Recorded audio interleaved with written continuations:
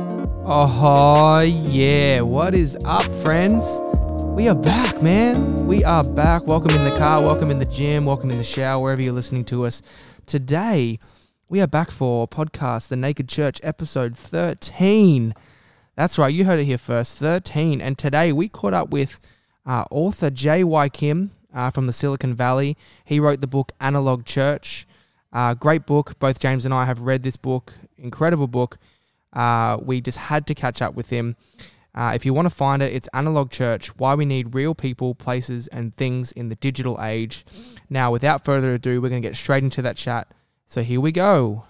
Jay, can you tell us a little bit about yourself? Like all of our listeners right now, maybe they've never met you before. Tell us a little bit about who you are, your age, your Sure. marital status, your hobbies, and a little bit about your book that you wrote.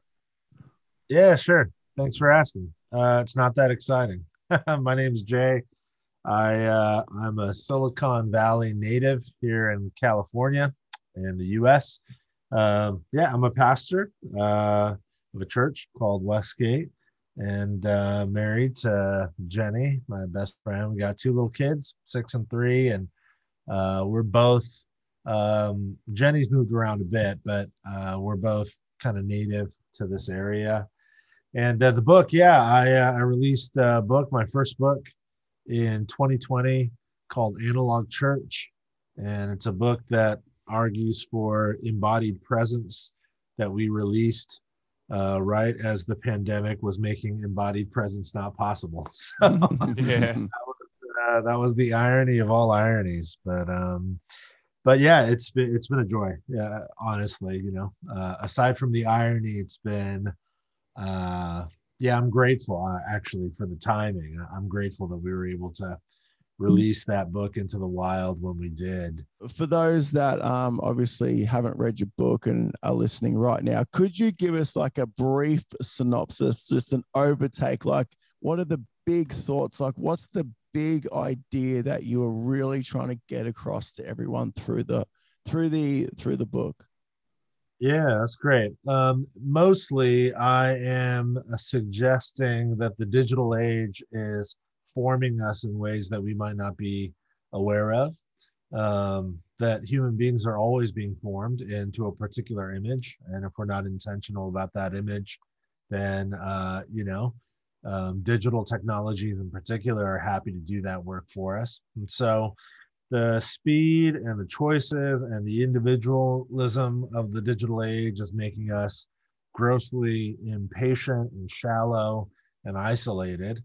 And that stuff it stands in direct opposition to the way of following Jesus and being formed into Christ likeness. So the book is really it's sort of an exploration of how those things are playing out, specifically in terms of the church and how we understand what it means to be the church, and how our ecclesiology, it's just a fancy word meaning, a theology of the church, how our ecclesiology is actually being quite undone and pulled apart in the digital age. So it's my attempt at getting us back to center, essentially.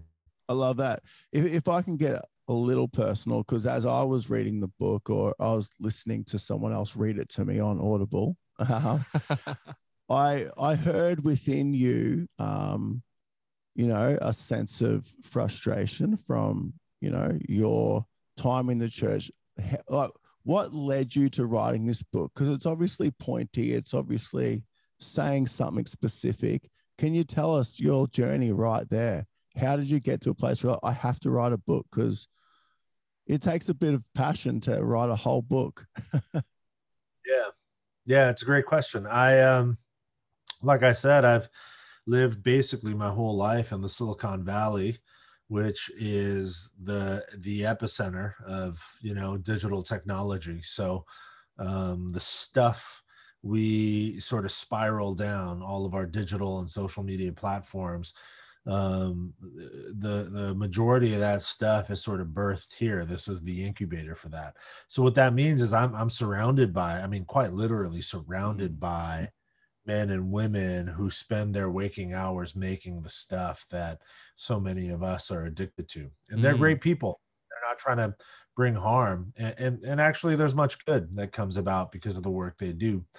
But because of that, I've always had a long sort of fascination and in some ways appreciation for digital technology. And so, like 6, 7 years ago, what I realized was that churches, too, our church included, we were just kind of like running headlong down the digital path, just trying to leverage anything and everything within our grasp for the sake of these like cliche Christian words like reach and impact and all that kind of stuff. And I started asking question. It started personally. I was like, man, I found myself like I'm addicted to my digital devices, and so I started asking that question about myself, and then that led down the road of asking that question about our church. Like, man, I think we got to be more thoughtful about how we leverage some of this stuff, because how we leverage this stuff is actually more important than the stuff itself, in many ways. I think tools themselves are typically amoral. They don't have like necessarily an inherent morality. It's human use or misuse or abuse Correct. of any technology that brings about so much harm. And so I just began to grow really concerned that not just our church, but churches at large were sort of leveraging digital technology without giving it enough care and thought and critique. So long story short, that's kind of where the book came from. So like, what are some of the main problems that you think, are arising right now? If we can get a bit more practical, let's hone in a little. Are you talking live streaming? Like what are you talking about that you feel could be really pulling apart our, spiritual DNA as a church? Yeah.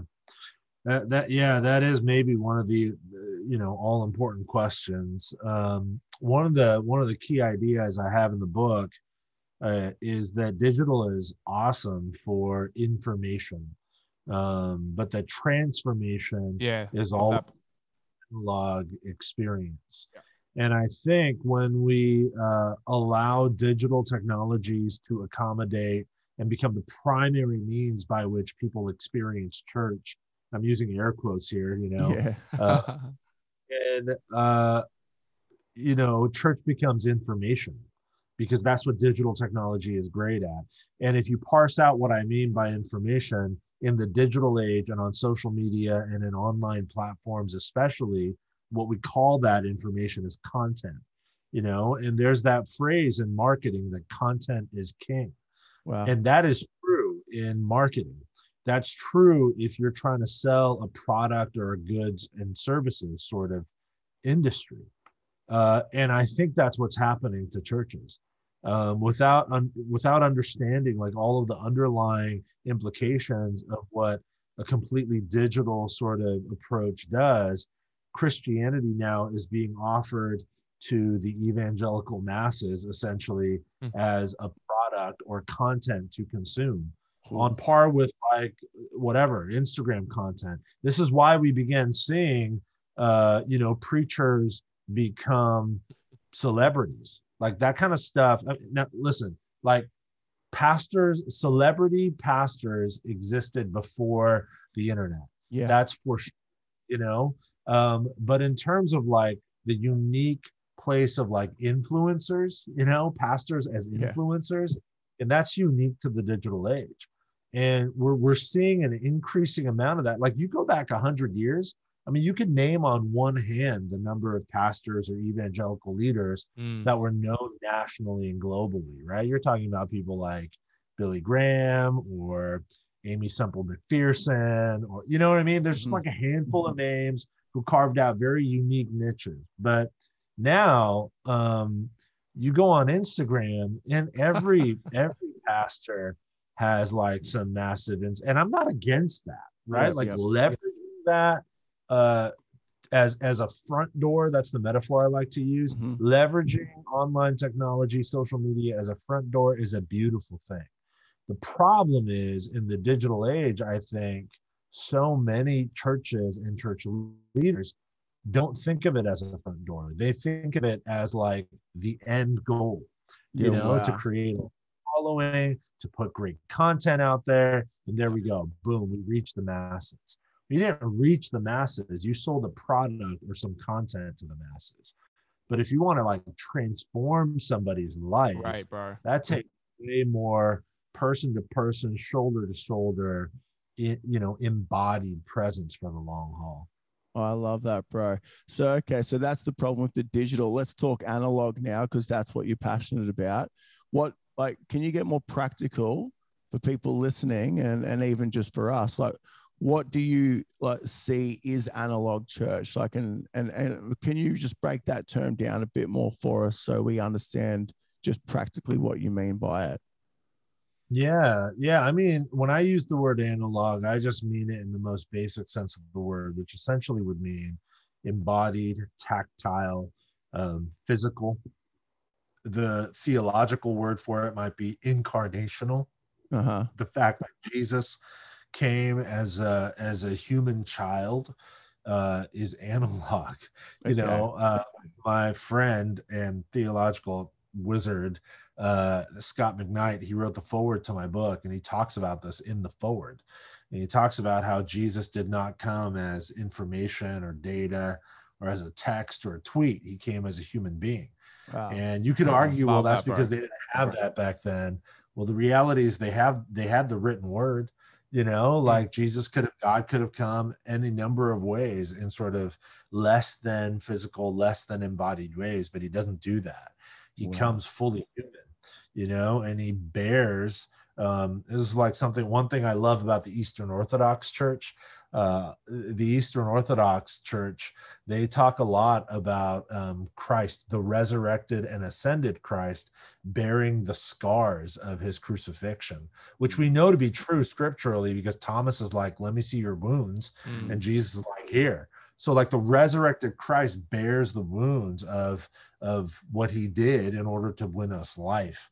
And the Eastern Orthodox Church emphasizes that, because one of the things they say is that Jesus is the only God in history who bears the marks of death, because he's the only God in history who defeated it, right?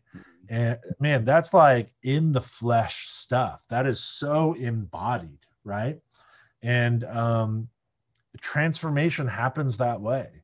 It's undeniable. The reality is, if I wanted to get in shape, right? If I want to like lose 10 pounds or build some muscle mass, I could watch every YouTube video on the planet about working out. I could get all the data, all the content, all the information. I could become a mental, intellectual expert in getting healthy. But if I don't physically do the work, like if I don't embody the work, right? Eat right, exercise, sleep well, all that stuff. If I don't actually do that, I know a lot. I have a ton of content, but nothing about me transforms, right? I'm informed, but I'm not transformed. Wow. And so it is with church. Yeah, that's my belief. That's brilliant. So you're saying that there is a huge amount of, people that would call themselves Christians right now, and they're probably a lot more informed than they are transformed, and maybe they don't even know the difference anymore. So what are some practical ways you reckon that we can get back to embodiment, to analog church? Like, what are some practical things you think that, because there might be pastors listening right now and they're like, yeah, maybe I've gone too digital. What are some things that you reckon we should do?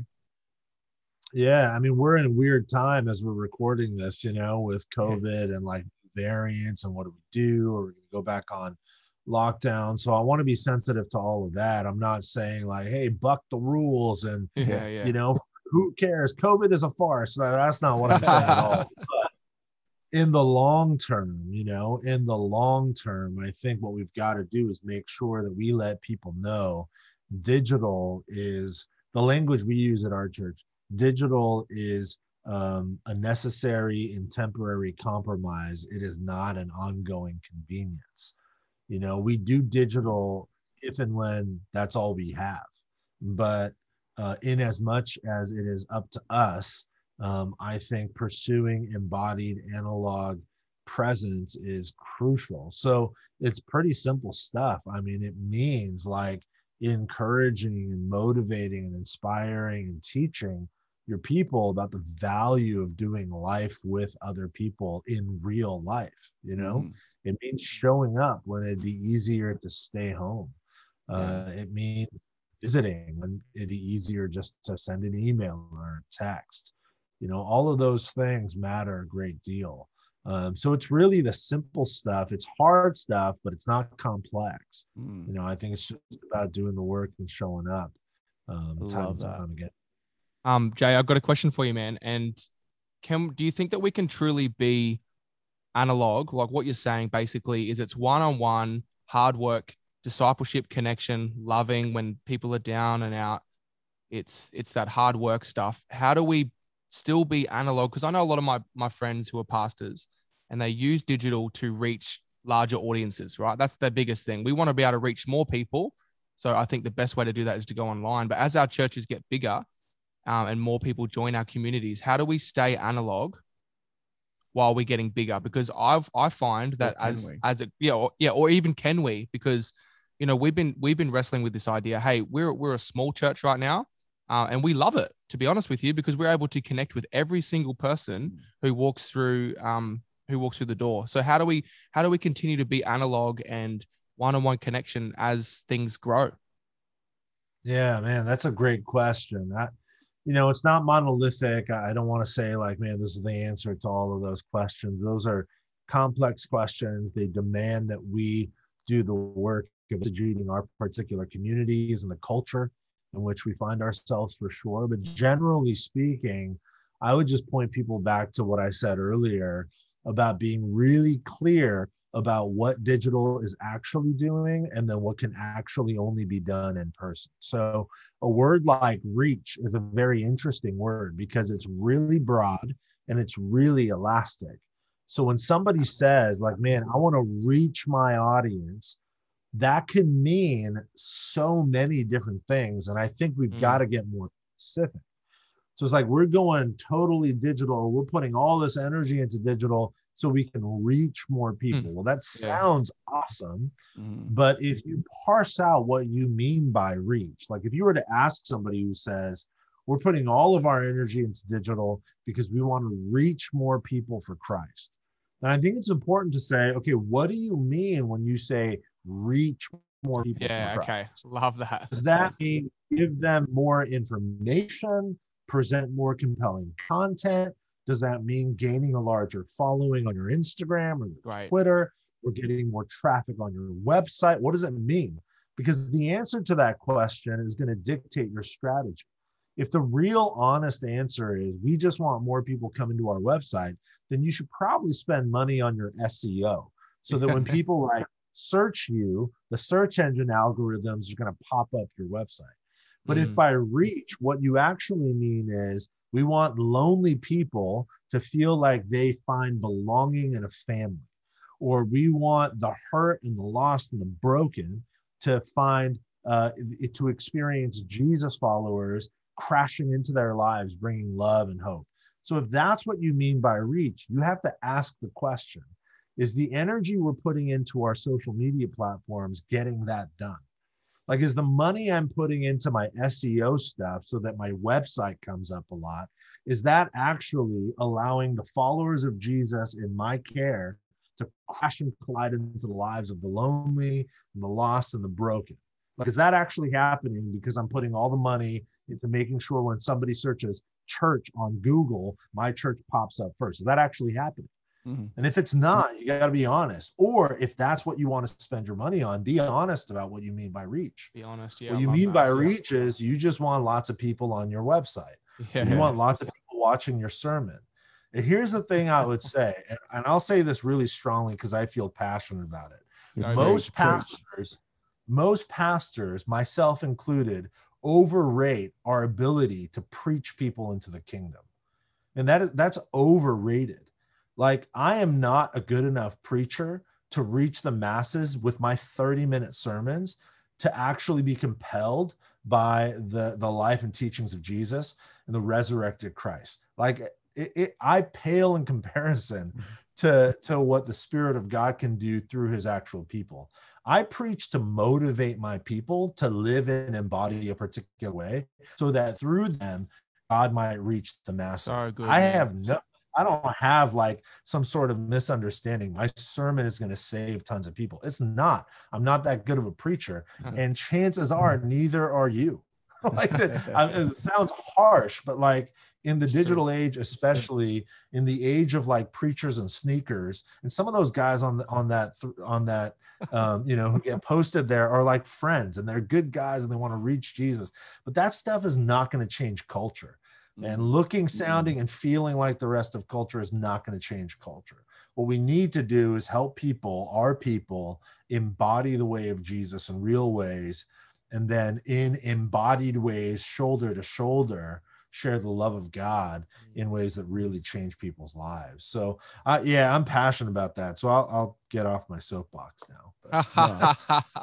No, bro, I love that. I love that you're basically talking about, I think social media is a great way to lead people towards action, taking action, feeding the homeless, giving money to something. It's a great way to lead people to action or lead people to even like think about their attitude. But you're basically saying that for us to impact people's atmospheres and their lives, we need to be in connection, one-on-one, side by side with them. And it simply can't be done through our Instagram stories about this scripture, that scripture, or how good we preached on the weekend. Yeah, and that stuff is great.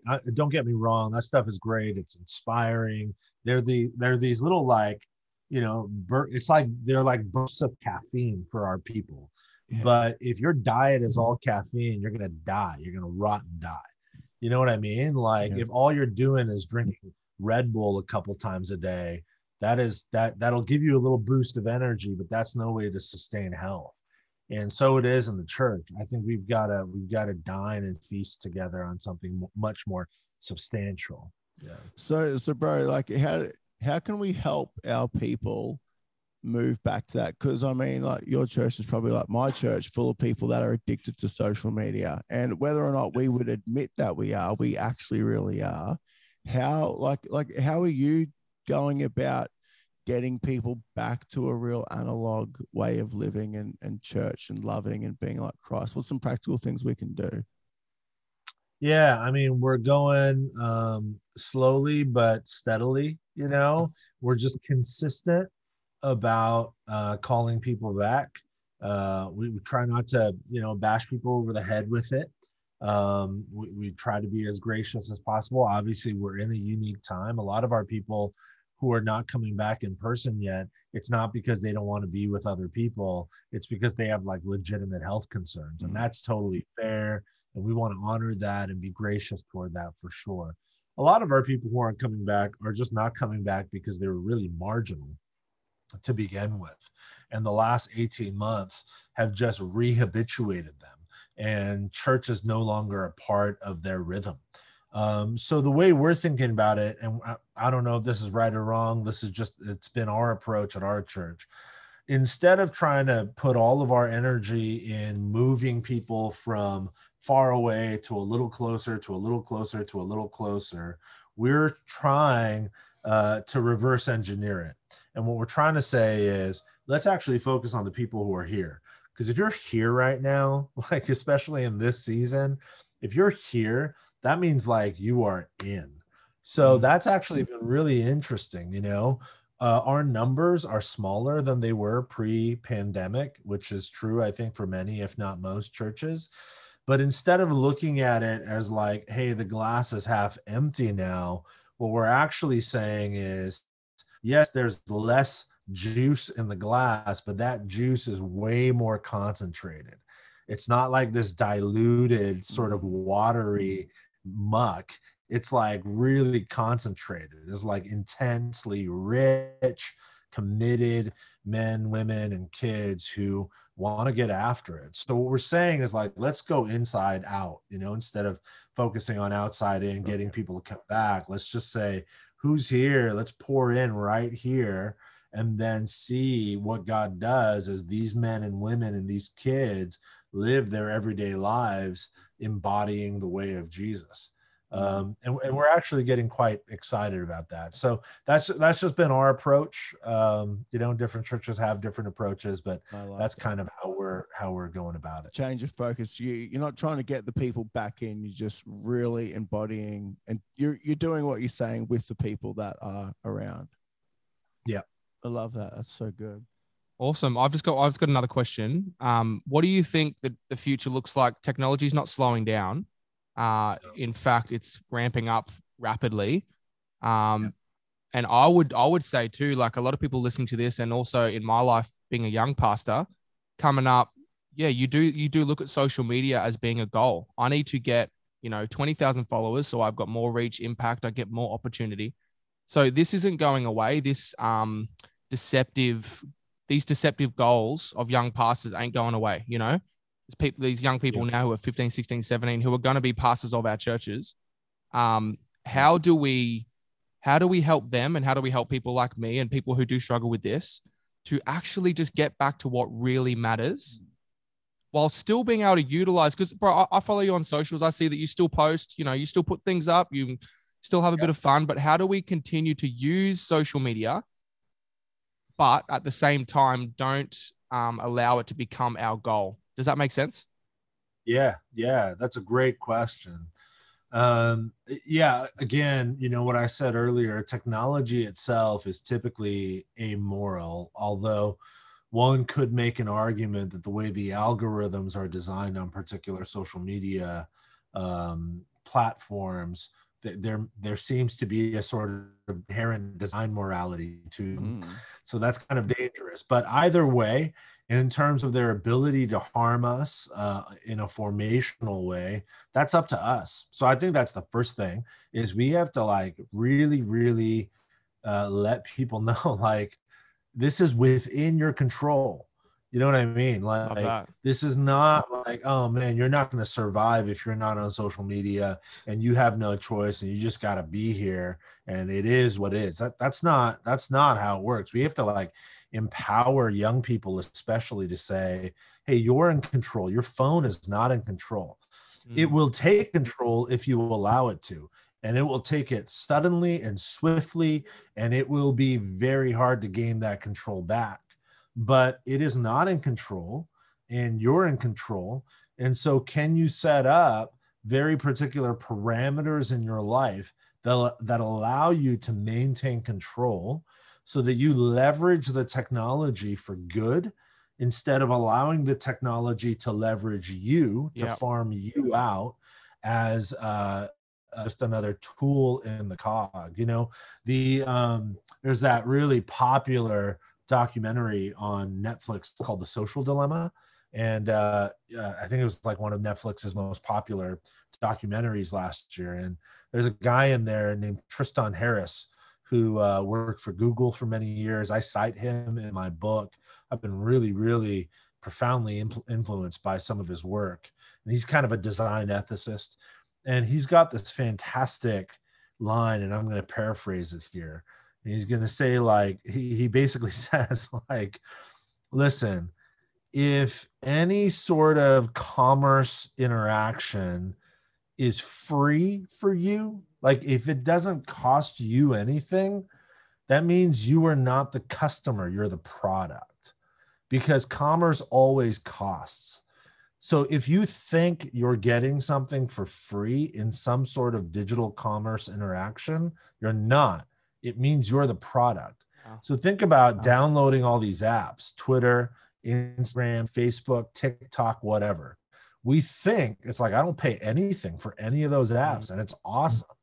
So it's a free, I'm a consumer and I freely consume from this product. Well, the reality is what that means is you're not the consumer, you are the consumed.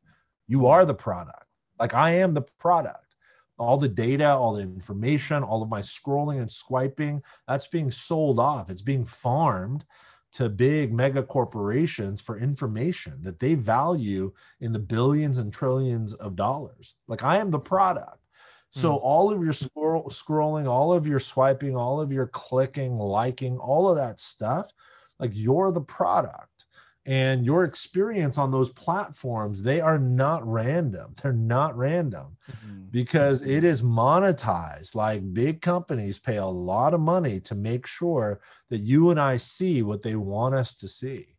And that's forming us in particular ways. And I think we have to teach young people. The funny thing is, like, in many ways, young people have to teach us, older people, some of that stuff. I think they're growing, and this is a hopeful thing. I think they're growing increasingly aware of that reality. Yeah, true. And then allowing them to make the decision, okay, like, what is a healthy leveraging of these platforms? Because you're right. I'm not arguing for us to become like Amish, and throw all of our digital devices away and churn our own butter or something, like, I have a great appreciation for my phone and my laptop. I'm so grateful that you and I, the three of us, we're literally on opposite ends of the world. And here we are having a chat. That's awesome, but we got to make sure that we leverage our tools rather than allowing the tools to leverage us. Yeah, that's great, man. Awesome. Yeah. Jay, thank you so much for joining us, bro. Really, really, really, really appreciate it, man. You guys. If you are listening to this podcast right now, you need to do yourself a favor. Go out and get Analog Church, Why We Need Real People, Places, and Things in the Digital Age. That's a book by J.Y. Kim. And I think James actually found this book first. He was scrolling through Scribd, and he found it, and he listened to the first few chapters, sent it to me. I listened to the whole thing, and it was profoundly encouraging. I love books that are encouraging, but still hit the point where it needs to be hit. A lot of books we read can be very negative, controversial, with no encouragement. But this book is incredibly encouraging. It leads us to a great place of life and a way to move forward. So I just want to say thank you, Jay, for stepping out and doing this book. And do you have anything coming up, man? Tell us. Did I see on your Instagram that you? That's funny. That's ironic. Did I see on your Instagram? Do you have? Were you a writer for another book or something coming up? Yeah. Well, thank you guys for the kind words. I'm so grateful that you found the book helpful. Yeah, I'm writing a follow-up book called Analog Christian, and it's just a more sort of personal take on what the digital age is doing to us individually. The first book was about what it's doing to us as the church. The second book is about what it's doing to us as individuals, and then how we can respond to that. So it's called Analog Christian, Cultivating Contentment, Resilience, and Wisdom in the Digital Age. And that comes out probably summer of next year, summer of 22. So, oh man, can't wait. We'll get it on again, and we'll talk about Analog Christians. I love that. Yeah, that'd be fun. Jay, thanks so much for joining us, man. Appreciate you. Yeah, thank you guys.